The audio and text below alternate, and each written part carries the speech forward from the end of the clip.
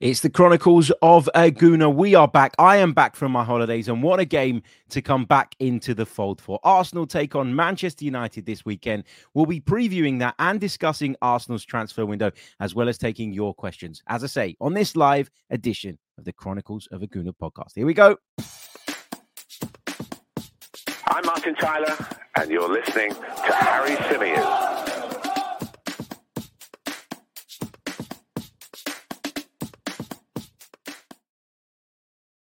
Hey, everybody. How's it going? Welcome back along to the Chronicles of a Gooner podcast, the Arsenal show brought to you by the 90 Min Football Network. As ever, I'm your host, Harry Symeou, and on this episode, we're going to be looking ahead to Arsenal versus Manchester United, a big game coming up at Emirates Stadium this weekend. We're also going to be discussing Arsenal's transfer window, having seen a few more players actually leave Emirates Stadium and head for pastures new, albeit in some cases on a temporary basis on loan deals. But have we left ourselves a little bit short? We'll also be reflecting on Mikel Arteta's reaction to having his tactics questioned in the press conference leading up to this game. And I'll be taking your thoughts, of course, from the live chat. Now, I am a little bit out of practice. We haven't done one of these shows for over a week. I've been on my holidays. Lots of you were sort of messaging me, DMing me over the course of the last week saying, like, why would you go away when A, the season has started, and B, in the final week of the transfer window? Well, the reason I went away was because one of my closest mates was getting married. I was on best man duties, and it made sense to time my holiday around that because, of course, the wedding was abroad. So what I did was I got the family together and we set off for the beautiful island of Crete to not only celebrate the wedding, but to have a little bit of a holiday as well. That's what we did. We are now back. I'm back into work. I got back at 4 a.m., I think it was, on a Friday morning. Had a few hours sleep, got up, went into work, went into TalkSport, did the TalkSport 2 show, which was great fun, alongside Abby Summers, even if she does support the wrong team. And then I went over to 90 Min to do our transfer deadline day stream. By the time I got home, it was about 9 p.m. And I was absolutely shattered. It's catching up with me, I have to say. Not the holiday, because obviously that was a rest and that was a break, but the travel and not having that time to recover, I think, just got me a little bit. But getting back to normal now, looking forward to getting back into the swing of things. I'm off to Brentford today for Brentford's game against Bournemouth in the Premier League. Updates on BBC London Sport from that one. And then, of course, tomorrow I'm down at Emirates Stadium for the big one, the blockbuster game of the weekend, which, of course, we'll be discussing on this episode of the podcast. If I could just ask, if you haven't done so already, please leave a like on the video. Please subscribe to the channel if you haven't done so already. It really, really does help. And given that we've been away for about a week, we've lost a bit of momentum, obviously. So please do help us and support us in that as well. Bib says, it's been so long, Harry. Kept checking the audio pod every day to see if you dropped an episode. Good to see you, mate. Big love from Nigeria. I promise you, we are back now, and we are back in the swing of things. That was my only holiday planned at the moment anyway. And now it's back into the swing of things and back into the chaos that is the world of Arsenal.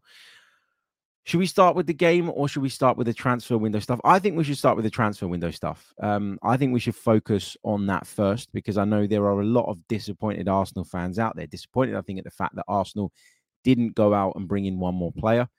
I've seen kind of mixed opinion online as to what type of player that player should have been. I've seen some suggest that Arsenal should have gone out and brought another forward in, wide forward being at the top of a lot of people's priority lists. I've seen some being concerned about the defense, the fact that we've maybe left ourselves a little bit short there again. I'm going to give you my views on some of the departures that have happened over the last few days. And I'm going to tell you where I stand in terms of the window on the whole. I think it was a window that started really, really positively, right? We managed to get Kai Havertz in, who I think is a good player and will be of some use to this Arsenal side. Just not sure we found that balance with him in the side just yet. Is he someone that's going to come off the bench in impact games? Is he an alternative option a plan B, if you like, to what we have. I think that's kind of where Kai Havertz fits in at the moment. The problem is that Mikel Arteta seems to think that he needs to play every single game. Probably feels like, having spent £65 million on him, he needs to justify that decision. And that may be, I'm not saying it definitely is, but it may be to the detriment of the team. So we'll get into the Havertz debate and discussion a little bit later on. But that was a positive signing. I still believe that is a positive signing. Jurrien Timber was a great signing. Fantastic signing. And we're obviously incredibly unfortunate that we've lost him for as long as we have. You know, he was brilliant against Manchester City in the Community Shield. Looked as though he settled in really, really well over pre-season. And I was expecting him to be, if not one of our standout players this summer, arguably the best bit of business because of the price and the value and because of what we managed to get him for. Then, of course, we picked Manchester City to the signing of Declan Rice, which was a real big positive as well. And people started to look at Arsenal and think, these guys are serious. You know, they really, really want to take this on. We obviously lost Gabriel Jesus, which was a blow. He is back now, back in the fold. He came on as a substitute at the weekend, which is obviously very, very positive news. But we've let a few players go, and that combined with the injury to Jurrien Timber, I think in some ways has left us weaker.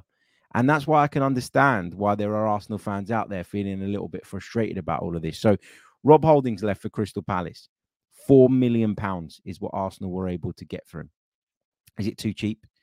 I think when you consider that he's 27, 28 years old, off the top of my head, very, very experienced. You know what you're going to get from him.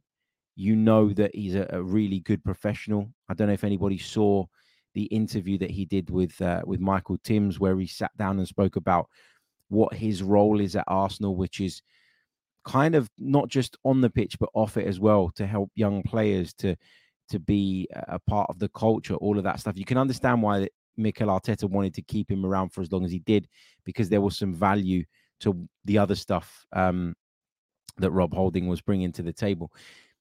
£4 million is not a lot of money in today's market, and I can understand why Arsenal fans out there feel let down by the fact that that's all we were able to achieve. Well, first of all, I believe that Rob Holding will have wanted to leave. I think Rob Holding would have wanted to go and play football. There's only a certain amount of time you can stick around. There's only a certain amount of time you can be content with being a bit part player, a substitute. I'm not totally convinced that he walks into Crystal Palace's central defence, by the way. Mark Gurhey and Joachim Andersen are two very, very good centre-halves. So he's going to have to fight to earn his place there as well. But obviously there is less competition down at Selhurst Park than there is at Emirates Stadium. So he will feel that he can get more game time. He's staying in London. And in the case of a player like Rob Holding, I do think that the club will take into consideration his wishes. And I do think that the club will almost be okay with accepting less money because of what a good servant he's been and because of how good his relationship is with Arsenal, to facilitate essentially the move he wants. And he did have offers from Spain. He did have offers, I think, from Luton Town. But Crystal Palace is where he's ended up. So too cheap, probably, on the surface of it. But I also think we have to change our mindset a little bit. We're no longer in this world where the sort of mid to lower table Premier League clubs are battling and fighting for the scraps of those setting the pace at the top of the table. We're not in that age anymore. Everybody in the Premier League has the financial power and muscle to go out and bring in 20, 30, sometimes even 40, 50 million pound players. And so if you think that we're going to be able to get big money for all of our cast-offs all of the time, then I think you're setting unrealistic expectations. Could we have achieved more for Rob Holding? I think we could have. But I think also clubs like Crystal Palace that were interested knew full well that there was a good chance Arsenal would let him leave, knew full well that if they waited till the end of the window and if Rob Holding wanted the move as well, they'd be able to capitalise on Arsenal's essentially desperation to move the player on, the player's desperation to move. Therefore, they're pushing from their side and they'd get the best possible deal. It's why I always say to you guys, when we're talking about selling players, players that aren't flavour of the month, players that are very much bit part at Arsenal, we're always going to see that activity come at the end of the window. And you've seen Holding, Tavares, Balogun, Tierney all depart in this past week or so. And there's a reason for that. There's a reason that these deals weren't done in June or July. You know, that's just the reality of the situation we find ourselves in. So Too cheap, probably, but hey, it is what it is. He's gone. Nuno Tavares, I say he's gone. I don't mean that in a horrible way. I genuinely do wish Rob Holding all the best because, as I say, I think he's a great guy. I think he's been a good servant to Arsenal Football Club, albeit not good enough at times. I think we know that. I think he knows that, and hence why he wanted to move on. Nuno Tavares has gone out on loan to Nottingham Forest. I don't think he has a future at Arsenal Football Club, particularly when you think about the profile of fullback that Mikel Arteta tends to go for now. Tavares just doesn't fit in that. Tavares, for me, is a wing back in a back five. He needs that license to be able to get forward in impact games because I think he's much better at doing that than he is at sitting in and defending. So I think, Nuno Tavares needs to go somewhere where the system works for him, and Nottingham Forest do from time to time. And quite often actually play with that back three and then the two wing backs. And I think he'd be a good fit for them there. Following Balogun's gone. He's gone to Monaco, a deal that we expected to happen for quite some time. It's finally happened. Good money, I think, from Arsenal's perspective. I did tweet something the other day and I got a couple of those standard replies. Oh, look, the club PR puppet. He's only going to say this. He's only going to say that. The truth is, when it comes to the following Balogun deal, is we won't actually know if this was a good deal or not until later down the line. To get the money that we did for him, I think when you consider that, 12 months ago, he wasn't even worth half of that, I think is good business from Arsenal's perspective. And that's why Arsenal had to take it. Factor in as well that following Balogun made his intentions clear. He doesn't want to be at the football club because he feels like he's ready to play first team football. He didn't fancy hanging around fighting for a place. He didn't fancy being on the peripheries at Arsenal. He believes he's ready. All of those factors lead to the sale being the best thing for everybody, the best outcome for all parties involved. And he's got his move to Monaco, back to Ligue 1, a league in which he flourished last season. And I think he'll do well there, to be honest with you. I do. But I go back to my original point. We're only going to know 3-4 seasons down the line if we made a mistake allowing following Balogun to leave for the price we have. If he goes there and doesn't perform and doesn't live up to the expectation that is now around him because of the way he performed in that particular competition last season, then people are going to say, well, Arsenal did brilliantly. They cashed in when his value was high and it's wonderful business, brilliant business, etc., etc. Hindsight is often the thing we need, I guess, to judge whether these deals are the right things for the football club or not. And Balogun is off. And look, I'm not massively concerned about our forward options. So for Balogun to leave, it doesn't feel like we're leaving a hole. It doesn't feel like we're leaving a massive void that needs addressing. So that's another reason as to why I think that this is probably a pretty solid bit of business. Obviously, Kieran Tierney's gone as well. Kieran Tierney's gone on loan to Real Sociedad, a club that he was, from what we hear, quite keen to join. Good football club, big football club. La Liga is a wonderful place to play your game. Beautiful part of the world as well. San Sebastian, opportunity to go and have a better lifestyle and play, in a competitive La Liga side, because that's what Real Sociedad are. But this is where I've got a bit of an issue with Arsenal here. I don't think this was the best move for Arsenal Football Club. And I always say, look, you can't sell someone for something that nobody's willing to pay. But to let Kieran Tierney go out on loan at this stage, given that we knew that Holding was off, we know that we weren't going to go out and bring in a replacement for Jurrien Timber. I think Arsenal have been very clear on that, judging by sort of Mikel's comments yesterday. I just don't think this was in the best interests of the squad and of the side.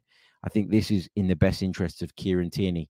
And although I say that you should sometimes be willing to compromise and allow a player to get what he wants or facilitate what a player wants if they've acted in a professional way, in the right way, and they've been a good, loyal servant, I do think there comes a point where you need to think about the team and you need to think about the squad.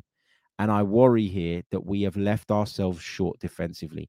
We have allowed, essentially, having lost Jurrien Timber to that long-term injury, we have allowed another two defenders in Holding and Tierney that were part of the makeup of our squad last season to depart. And we have raised £4 million in total for the two of them. That makes no sense to me. Now, you might say I'm a PR puppet and all the rest of it. I get that shit all the time. And the truth is, I will call out something when I think it's wrong. And I think this is wrong. I think to lose Timber, who came in to add additional depth to that defense and hopefully prevent the issue that we had last season when we lost William Saliba being as big a deal as it was. Not just William Saliba, but Takahiro Tomiyasu too. To then lose him, but still sanction the departures of Rob Holding, who, by the way, I don't think is good enough, but it's still a body. It's still a defensive player that we're now without. And the same goes with Kieran Tierney. Did he fit into the system? No, he didn't. Did he ever grasp that inverted fullback role? No, he didn't.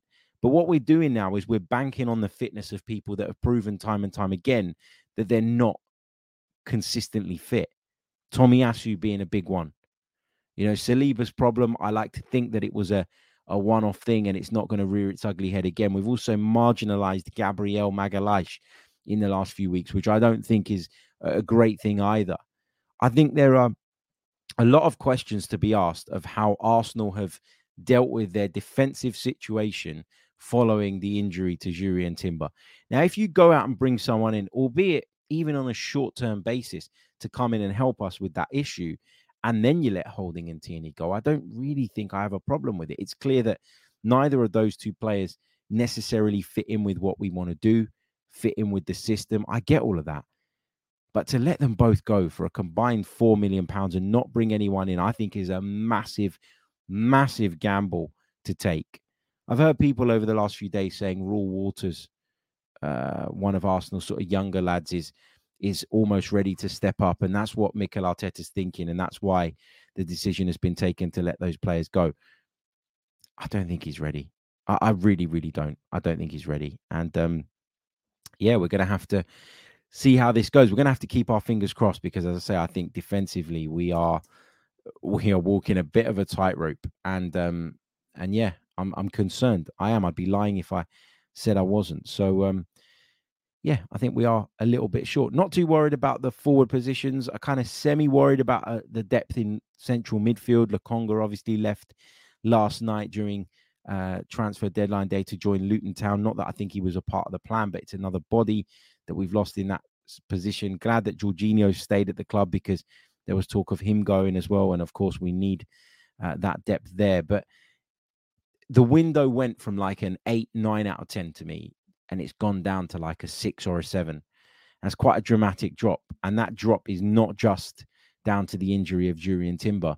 It's down to our inability to then, address that. And I know you don't want to just go and sign players for the sake of it, but then I would have thought that maybe you keep hold of Kieran Tierney, for example, because he can play left back. He can play as a third centre back if you really want him to. And we've tended to play that way, haven't we, at the start of this season? So I'm a little bit concerned and I'm a little bit worried about a lack of depth in those defensive positions. Anyway, we're going to talk Mikel Arteta. We're going to talk, of course, the game against Manchester United this weekend. We'll also quickly touch on our Champions League draw as well. In fact, we'll do that bit after the break. I know it was a few days ago now, but obviously we've been away. There's been no podcast. So I'll just give you my thoughts on that. We'll be back just after this very quick pause. Today's episode is sponsored by NerdWallet's Smart Money Podcast. NerdWallet's trusted financial journalists use fact-based reporting for some much-needed clarity in the finance world, helping you make smarter decisions with your money. The nerds have helped me get smarter about things like planning for my tax bills so I don't dread April every year, producing a balanced budget, not just for football, and saving on travel because spending less on airfares means more money for an extra night and maybe a fancy dinner too. Listen to NerdWallet's Smart Money Podcast on your favorite podcast app. Future you will thank you. Hello and welcome back to the Chronicles of Aguna, the Arsenal podcast, part of course, the 90 Min Football family. Let's take some of your comments actually on the defensive situation, and then we'll start moving on along the show's agenda. Book Sahar says, Harry, I understand what you're saying about selling defenders, but I really think Arsenal want to reduce the cost in order to make a big purchase in January. I'm sure of it. We need Ivan Toney. I mean, I get what you're saying, Book. I really, really do. But I don't think the wages that Kieran Tierney or Rob Holding were on, for example, were the type that would really hamper Arsenal in their attempts to go out and sign someone, if that is what they want to do, someone higher profile in January. I really don't see that their wages as being an issue. I see this as Arsenal have sat down. Mikel Arteta has sat down with these two players, with Rob Holding and Kieran Tierney, had serious, open, frank conversations about their futures. Both have indicated that they'd like to move on if they're not going to be a part of the plans. And, it's been obvious for a while that Kieran Tierney isn't a part of the plan. He was never the go-to to replace Zinchenko, which kind of says it all. Last season we saw Tomiyasu play at left back prior to his injury. We've seen Jakub Kivior play at left back. We've seen Jurriën Timber play at left back ahead of Kieran Tierney. We've seen all of these players slot into that position because they bring something to the table in Mikel Arteta's eyes that Kieran Tierney just doesn't. So I think it was obvious that Kieran Tierney wasn't a part of the plans. And therefore, following that conversation, there has been some sort of agreement to let him go. And Arsenal didn't want to go back on that. Did Arsenal anticipate that there'd be more interest in Kieran Tierney? Maybe, in terms of permanent deals, but nothing came to the table. Nothing came to fruition. Of course, Newcastle turned to the young lad from Chelsea, didn't they, as a left-back option. Is it Lewis Hall? I think his name is, which meant that they were no longer in the mix for Kieran Tierney, and they were being discussed as the big contender to bring Kieran Tierney in. That hasn't happened. And now we were in a position where the player wanted out. We'd agreed to let him go, and the only thing on the table was a loan move to Real Sociedad. That's where, though, I call on the club to just be that little bit more selfish and to just, do what works for them rather than doing what works for the player necessarily first and foremost. And I know that's a horrible thing to say. To keep Kieran Tierney around and give him very little game time would be detrimental to his career. I get all of that. But sometimes as a football club, you need to be selfish. And I just think that in letting Tierney and Holding go, not that I think either of them, by the way, fit into this system very well, we've just exposed ourselves and actually weakened our position in terms of dealing with the Timber injury. Timber was the addition that gave us that depth that we needed defensively. To then lose him and not only fail to replace him, but then let players go, I think makes no sense. No sense at all. Let's take a bit more. Wesbird says, totally agree.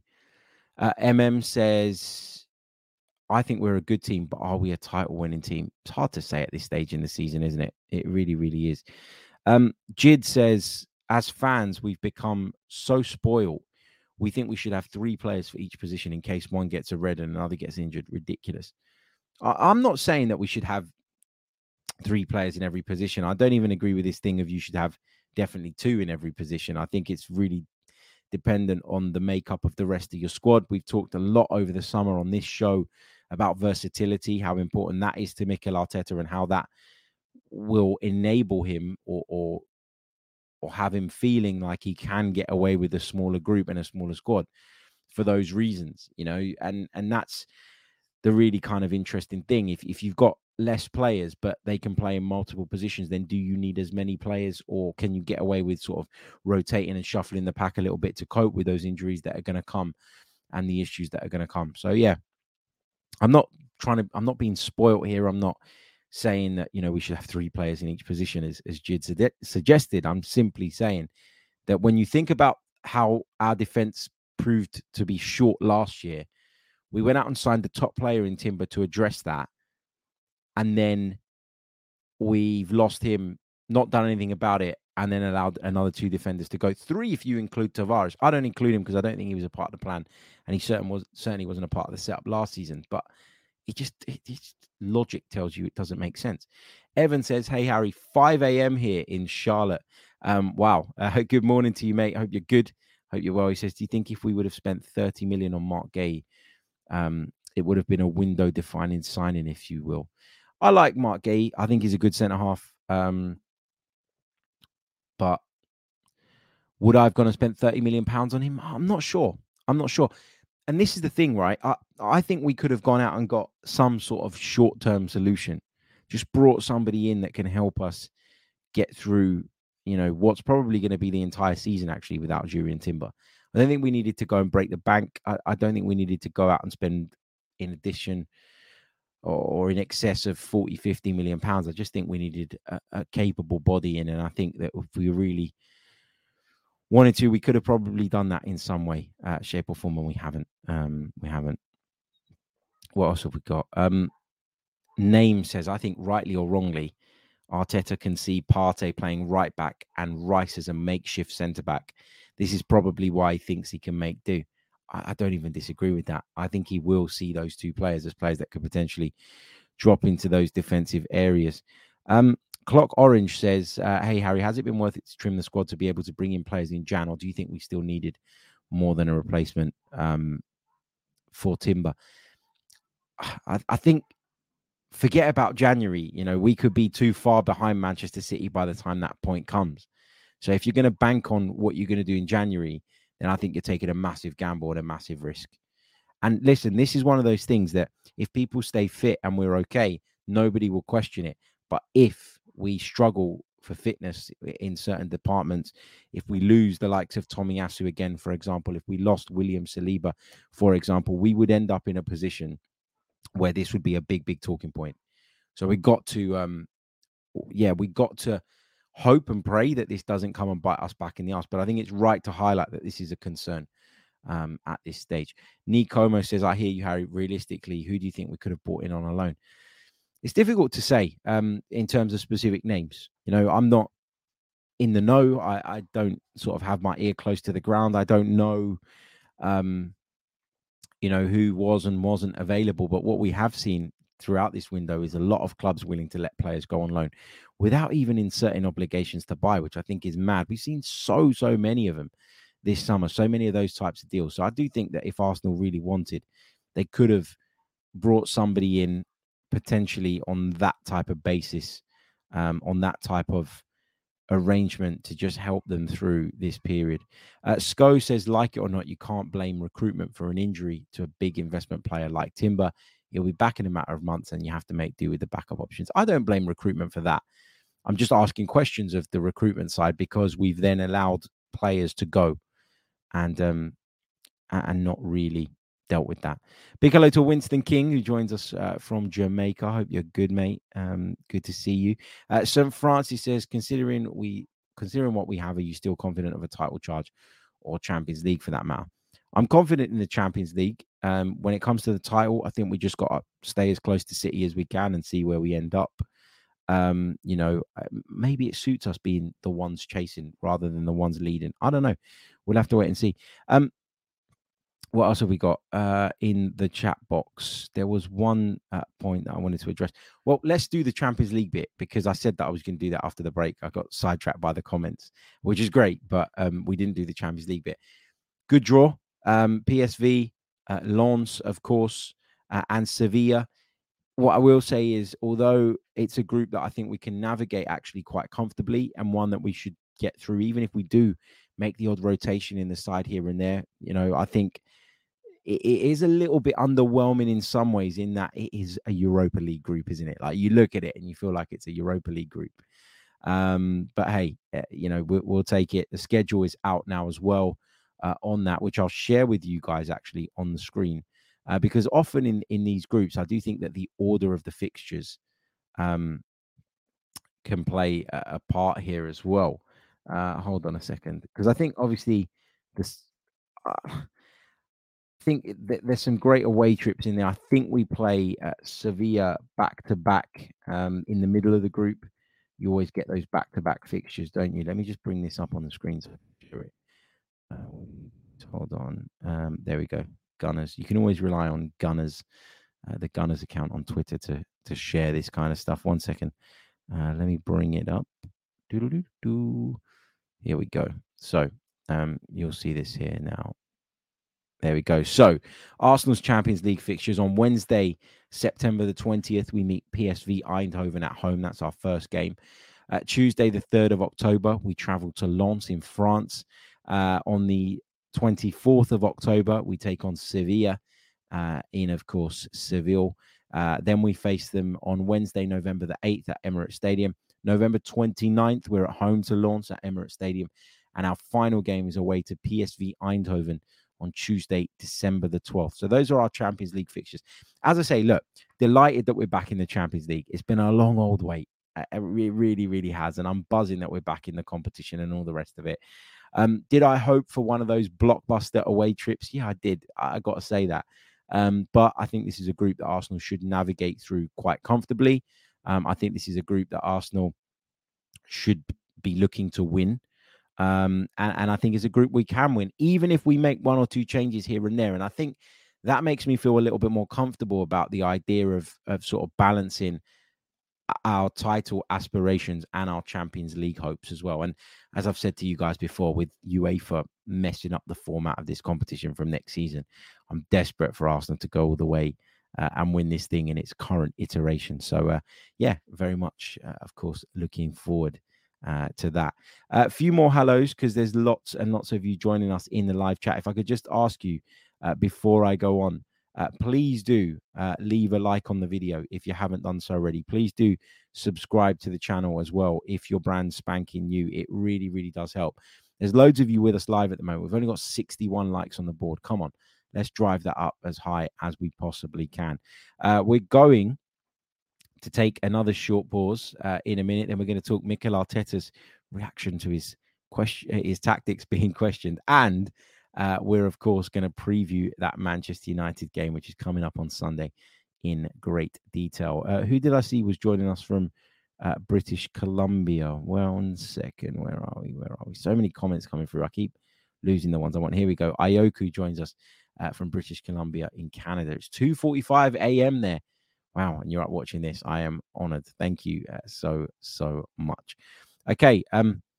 Just quickly, Pete Geary says the group is not as easy as everyone is making out. No, it's not an easy group. There's no easy group in the Champions League unless you're Manchester City, and then you get the easiest groups humanly possible. So Manchester City, they definitely got an easy group. Us, not so much. But it is a group I expect Arsenal to be able to win, given the quality that we have. And listen, if we want to be Premier League title contenders and we want to push in the Champions League, these are the type of teams that we need to be rolling over. And it's as simple as that. You know, you hope that you get off to a good start and you make good headway in terms of your progression from the group early, and that allows you to maybe take your foot off the gas a little bit later on in the group. But I think the fixtures hinder us a little bit here in the way that they're set out. PSV at home, you know, they comfortably dispatched the Rangers in the qualification. But then we have 2 away games, and that's where it could get a little bit tricky. That's where we might well find ourselves in a position where we need to then, you know, beat Sevilla and Lens to, you know, to secure qualification in those 2 November fixtures. So, yeah, not ideal in terms of the way the fixtures are set out. 1 home game, 2 aways in our first round, first 3, if you like. But yeah, I think we should still have enough. And I'll be very, very disappointed if we don't find our way through this group. It's a tricky one, but it's a pretty good one as well, in terms of the fact that, as I said earlier on, it feels to me more like a Europa League group than a Champions League group. Anyway, okay, let's take another short pause. And when we return, we're going to preview Arsenal's game against Manchester United this weekend.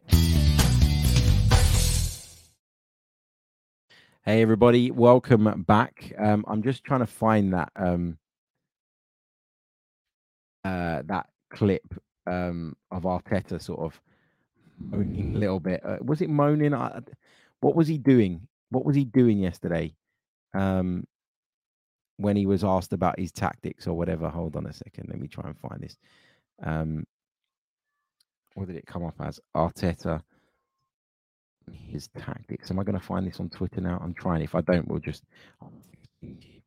what Mikel Arteta was going on about. Because yeah, he just I don't know.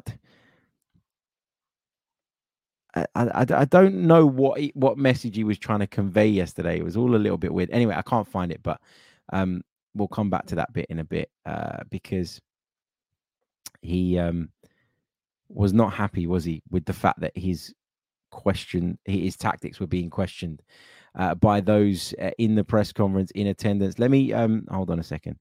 So I'm just going through the press conference transcript right now. Let me bring this up on the screen so you guys can see it as well. Where are we? Sorry, I'm a little bit out of practice with all this. I've been gone for a week and I feel like I don't know what I'm doing anymore. So he spoke ahead of the Manchester United game about Flo, Nuno, and Kieran. Of course, he said we were working on the best possible solutions for them on the Balogun transfer. He said we didn't have space for him in the squad to give him the minutes that he needs. He was doing well last year on loan. He's evolving in the right way, and he wanted the chance to continue developing his career. He's going to a really good club that has huge experience of developing talent, as everybody knows. So I'm happy for him as well. He was asked about deadline day, and he said it will be serene. I don't have to do much more work. We're trying to finalise a few things in terms of outgoings. He obviously heaped praise on Eddie Nketiah, who got his first England call up to the senior squad just the other day as well. He said he was so happy for him. He was asked whether he takes personal pride in that. And he said that everybody that's been involved in Eddie's development feels extremely proud to be on that journey with him. Everybody that has been at the academy with him and been on that journey, his family, everyone is so proud of him, and it's a really nice moment. The bit that I wanted to highlight, the bit that I was trying to find, the bit that I was trying to here it is. This is the bit that I was trying to find the clip to play out, but I'll just read it to you instead. He was asked about why he's changed his defense this season, and you need to watch the clip of this because Arteta gets quite animated in this. And it's actually quite funny to watch him kind of like really go in on his explanation here. He's a guy who loves a wacky analogy. And as someone who quite enjoys a weird analogy myself, I've got a lot of time for this. But I did find it a little bit strange as well. I got to say, I'll give you some reaction to it in a minute. But this is what he said. He said the personnel is different. We played differently against Manchester City. And there were 43 different structures in different phases. Every morning, I come from my house to Colney. Sometimes I leave at 6 and I need to wipe the windscreen because it's icy. And at 6 o'clock, normally, I go down one road because it's faster. Now it's 20 miles an hour. So sometimes I take the back road. And then I go on the M25, which is the motorway surrounding London. But depending on it, if it's a school ride, then I take one exit. If it's after 7 o'clock, I take a different exit. If one day I have a flat tire, what do? I have to replace it. And so I take a different road because there is a garage. So every game is a different story. But it's not necessarily what he says here. You need to watch how animated he was in giving this explanation and this comparison of his morning commute to his tactics. Mikel Arteta, basically what he was trying to say is that every game is different and requires different things. And that's what's great about football. And it's not as simple as people make it out to be. And I think he's probably feeling a little bit like, well, I've taken this club on leaps and bounds. I'm in a position now where you're expecting me to win the league. And that's because my team has consistently improved and we've brought in players to add depth to the squad and all the rest of it to hopefully close that gap on Manchester City. Now, 4 weeks into the new season where we've got 7 points from a possible 9, 2 points dropped because of individual errors, I would say, rather than the tactics and the system being wrong, you're questioning me. And that is getting under his skin, clearly. And I think that this reaction really, really does highlight that. And that takes me on nicely, actually, to the team that I think we should see at the weekend against Manchester United. We'll do the tactical preview bit in just a second, but I think we need to discuss what the lineup should be. Now, I don't think, for what it's worth, that Mikel is going to do this. I think that Mikel is going to stick with the system that he's enjoyed so far. I think a lot of it is dependent on Zinchenko's fitness. If he thinks Zinchenko's fit enough to start, then we could see the inversion coming once again from the left-hand side where it worked so well for us last season, and maybe us going back to something that looks more normal on the right-hand side rather than seeing Thomas Partey out of the side. I think we'd quite like to see Thomas Partey come back into the midfield. And so if it were me, given that Zinchenko's made a couple of sub appearances now, this is what I would go for. Let me make this bigger so that you guys can see it. Here we go. So this is what I would go for. It would be Ramsdale in goal for me. It would be Zinchenko, Gabriel, Saliba, and White across the back line. Partey, Rice, and Odegaard in midfield with Martinelli, Saka, and Nketiah up front. Now, obviously, Gabriel Jesus is back. He came on as a substitute the other day, which is encouraging, but I'm not sure that he's fit enough to start in a game like this from the beginning. Somebody that could certainly come on and impact the game later on, though. Good to have him back as an option. I would take Kai Havertz out of the team because I think against a side like Manchester United, I don't think it's worth taking the gamble and the risk of sacrificing a defender just to fit Kai Havertz into this side. I think he was largely ineffective against Fulham. I don't think he had a great game. I think when he came off, we looked better for it. We looked a little bit more balanced. And if anyone, off the back of what we saw last weekend, is pushing for a starting role as that extra attack-minded player in the midfield, then it's not Kai Havertz for me. It's Fabio Vieira, because he was bloody brilliant when he came on the other day. He had a huge, huge impact in the game. Is Zinchenko the best defensively? No, he's not. But I thought he gave us control when he came on. And we really saw what we'd been missing over the last few weeks in terms of creativity from those deep areas. There's no reason why Gabriel can't come back into the side and do the role that he did last season, which is come across and clean up for Zinchenko when he goes into midfield. And there's no reason why, if Arsenal do want to revert to a back three at times and push that body into midfield, it can't be Zinchenko going back in, as worked so well last season, and Gabriel, Saliba, and White shifting across. That, for me, is the team that we should go with. Do I think that that's the team Mikel's going to pick? No. I suspect that he's going to persist with Kai Havertz. I suspect that he's going to put him in that role. He's going to drop Rice that bit deeper. He's going to ask Thomas Partey to be playing in that right back position again. And I worry about that. I worry about the idea of Thomas Partey being caught in an isolated position one-on-one with, for example, Marcus Rashford. That concerns me, and it should concern me. I'd be much more comfortable seeing Ben White do that job because he's playing at right back than I would be with Thomas Partey doing that. So that's the team I would go with. I think it's clear. Let me just repeat it for those of you listening. Ramsdale in goal, back four of White, Saliba, Gabriel, and Zinchenko. Partey, Rice, and Odegaard, which I believe is our best midfield in the middle. Saka from the right, Martinelli from the left, and Nketiah through the middle. I'll go back to the point I made earlier about the Fulham game, because we didn't do a full review podcast. We put a short video out. I was away on holiday. I did watch the game in full. I found a nice little beach bar to sit and watch it in, and I was probably the most animated person in there. And I don't think people were too pleased, actually, by how I was acting during that game. But listen, I was stressed. I was annoyed. But anyway, the thing is here is that, just go back to the way we were playing. Just go back to what clearly gives us that bit more balance. But having said that, I think a lot of people overreacted to the system when sort of discussing what went wrong against Fulham. And what I mean by that is I think people wanted to pin it on something. People naturally don't want to ever pin anything on Bukayo Saka because of how good he's been for us over the years and how good he continues to be for us in an attacking capacity. But the truth is, Bukayo Saka was, in my opinion, big time responsible for why we dropped points against Fulham, and more responsible than Mikel Arteta's team selection or the system. And I just think that people don't want to admit that, and people don't want to discuss that, and people don't want to talk about that. And the problem is, when you get into those things, is actually you avoid what the real problem is or the real problem was. And rather than focusing on fixing that and addressing that, you're obsessed with nitpicking something else. Yes, the balance is different with this inclusion of Kai Havertz and with Thomas Partey playing in that right back position. But listen, the reason we conceded the goal within a minute is because Bukayo Saka gave a sloppy ball away. And it doesn't matter if there's a right back there or not. He shouldn't be playing that pass. He's intelligent enough and good enough and has set the standards high enough over the years for us to not expect him to play a pass like that. He does play the pass, we get punished. Okay, we get ourselves back in front. We get our noses in front. We fought hard. The changes that Mikel made after the break, 10 minutes or so into the second half, made a big, big difference. Vieira was brilliant when he came on. We talked about his impact before, and I'm so pleased for him, by the way. To see him have that impact in a Premier League game is massive.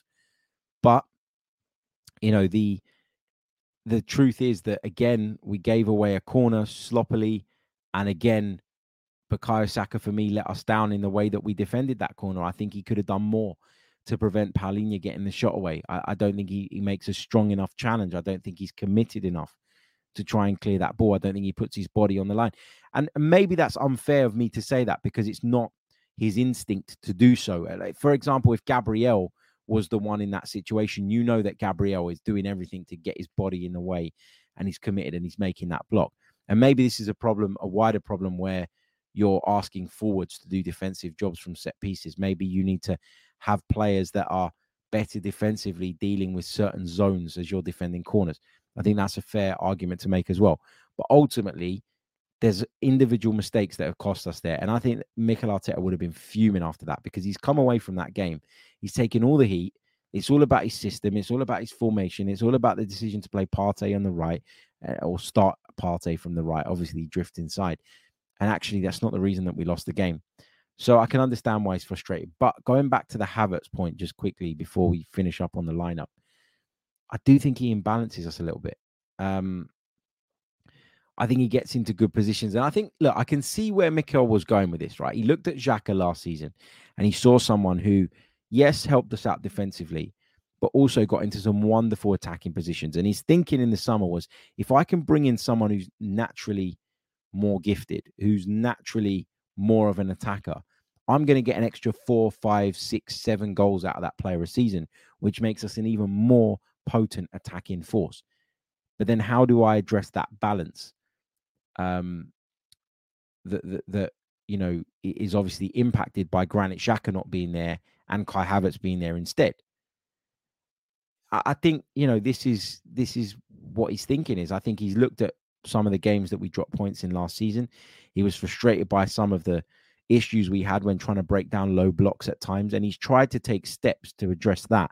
But in doing so, he's impacted the balance elsewhere in the team, and I think that we kind of got to go back to basics for this one. That's the lineup I'd like to see. Ramsdale, White, Saliba, Gabriel, Zinchenko, Partey, Rice, Odegaard, Saka, Martinelli, and Nketiah through the middle. Okay, let's have a look at some of the statistics, shall we, going into this game. We'll have a look at the two, of course, side seasons so far. I know it's really early on in the campaign, I should say, and there's not that much to go by. So I don't want to read into this too much, but it's nice to have that little bit of context, I think, when discussing a game like this. So if you look at the head-to-head, 71 meetings in the Premier League between these two sides. Arsenal have won 19. Manchester United have won 32, and there's been 20 draws between the clubs. Man United haven't won at Emirates Stadium, I don't think, since 2017. So Arsenal have a pretty good record at home. We lost to United in the MetLife Stadium. I can't believe that's been included in the Premier League stats, by the way. We lost 2-0. Weird that they are even including that. We beat them at the Emirates 3-2. Bukayo Saka scored that wonderful goal, didn't he, from distance that day. We lost at Old Trafford by 3-1 earlier on in that season, but I think everybody could see that day that Arsenal really did perform well. Saturday, 23rd of April, we beat them at the Emirates 3-1. And on Thursday, the 2nd of December, 2021, we lost 3-2 at Old Trafford. Form guide so far, if you include preseason friendlies, Community Shield, all the rest of it, which is what the Premier League have chosen to do.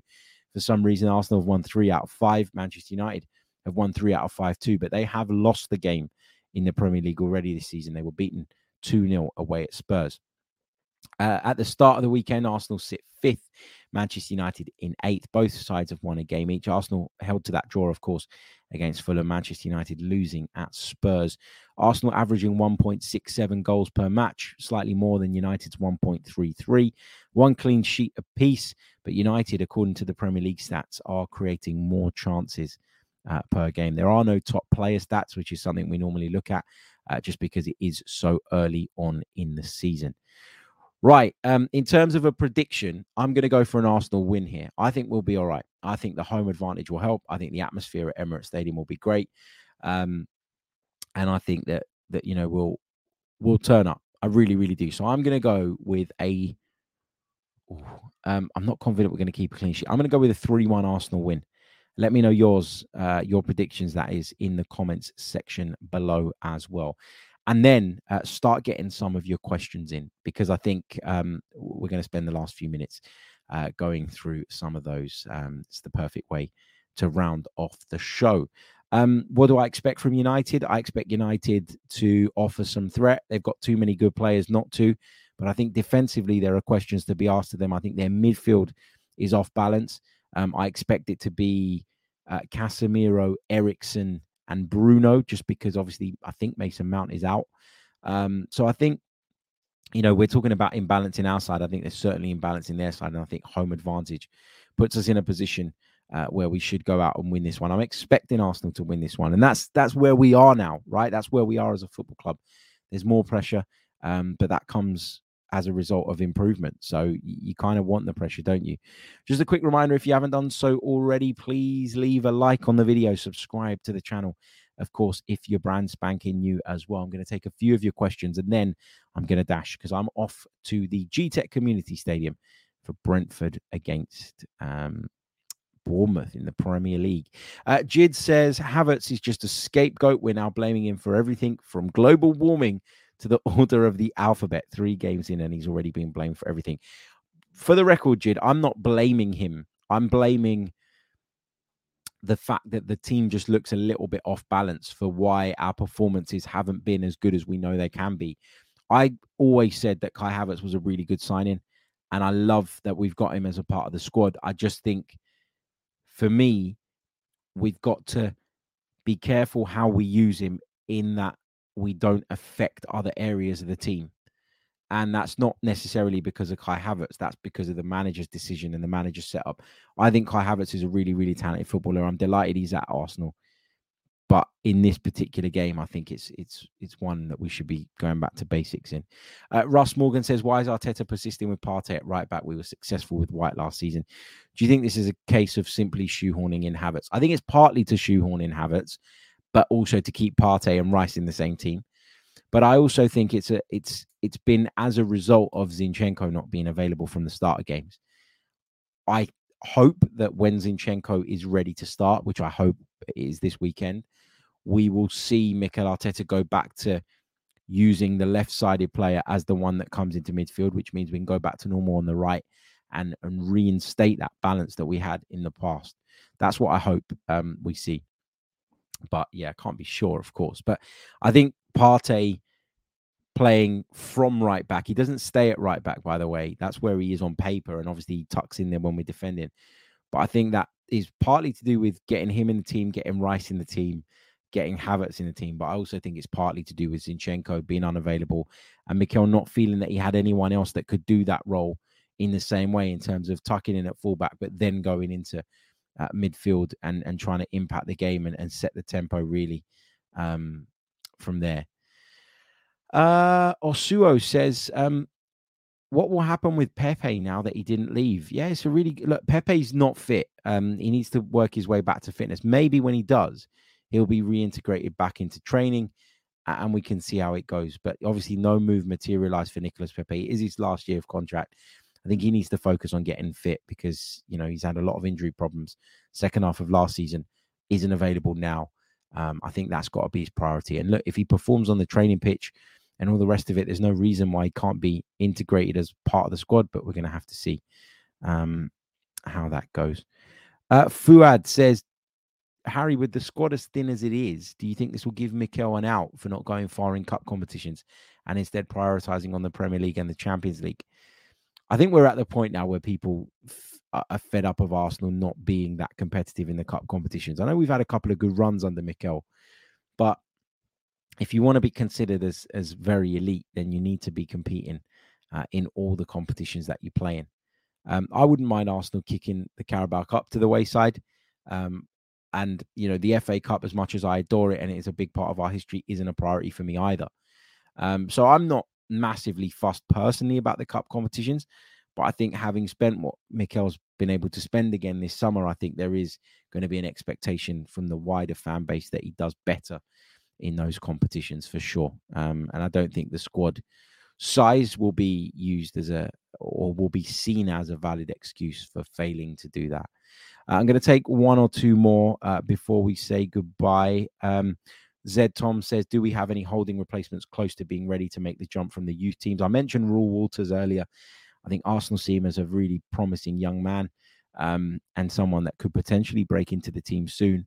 but I don't think he's there quite yet. A couple of Nicolas Pepe questions. We touched on that already, so I won't go back over those. Let me just find one more. Just having a scroll through. Remember to like the stream if you haven't done so already. If you're listening on audio, leave us a review as well. That really does help. Salah Hadeen says, "Hi Harry, if Zinchenko, Tomiyasu, and White are not match fit, would you accept Partey at right back?" Arteta mentioned that Partey played there at Atletico, so clearly Mikel knows what he's doing.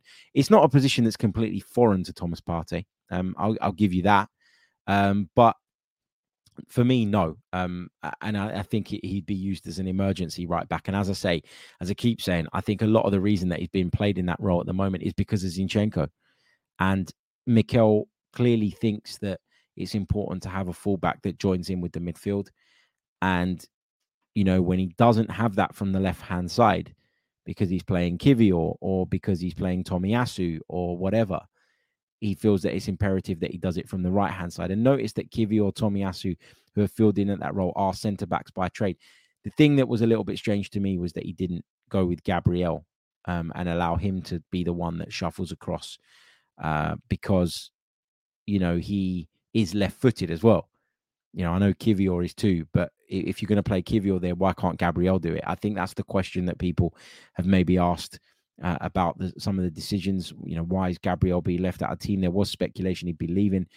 The window's closed and he's still here, which is obviously really positive news. But yeah, I think Mikel is just trying to be unpredictable. And I think maybe that's, you know, him going a little bit too far that way. I don't know. We're going to have to wait and see. Let's just kind of see what happens over the next few weeks. We're 3 weeks in. We've had 3 games, 4th coming up this weekend, of course, and a big one. If Arsenal go and beat Manchester United, then the mood lifts again and everybody's happy again and nobody's questioning Mikel Arteta again. If we lose the game, then I think we'll look at things very, very differently. It's one of those games for both sides, this, where if you win it, everything's, you know, hunky-dory and it's happy days. If you don't, then there are going to be questions of asked whichever side are on the receiving end of that beating. So hopefully it's not us. Home advantage should be a factor here. I really do believe that. Let's hope Arsenal can go out there, get all 3 points, and we can move past what was obviously a disappointing result last weekend. Guys, thank you so much for tuning in. Thank you for bearing with me last week while I was away. It's great to be back. Great to be speaking to you guys. And of course, we'll be back on Sunday with a review of the Manchester United game. Really, really looking forward to doing that. Hopefully, we're talking about 3 points of victory and all the rest of it. I'll catch you all then. Until then, take care of yourselves. Like, subscribe, all the rest of it. Follow us on Twitter, Chronicles_AFC. Follow me on Twitter, X as it's called now, at Harry Symeou.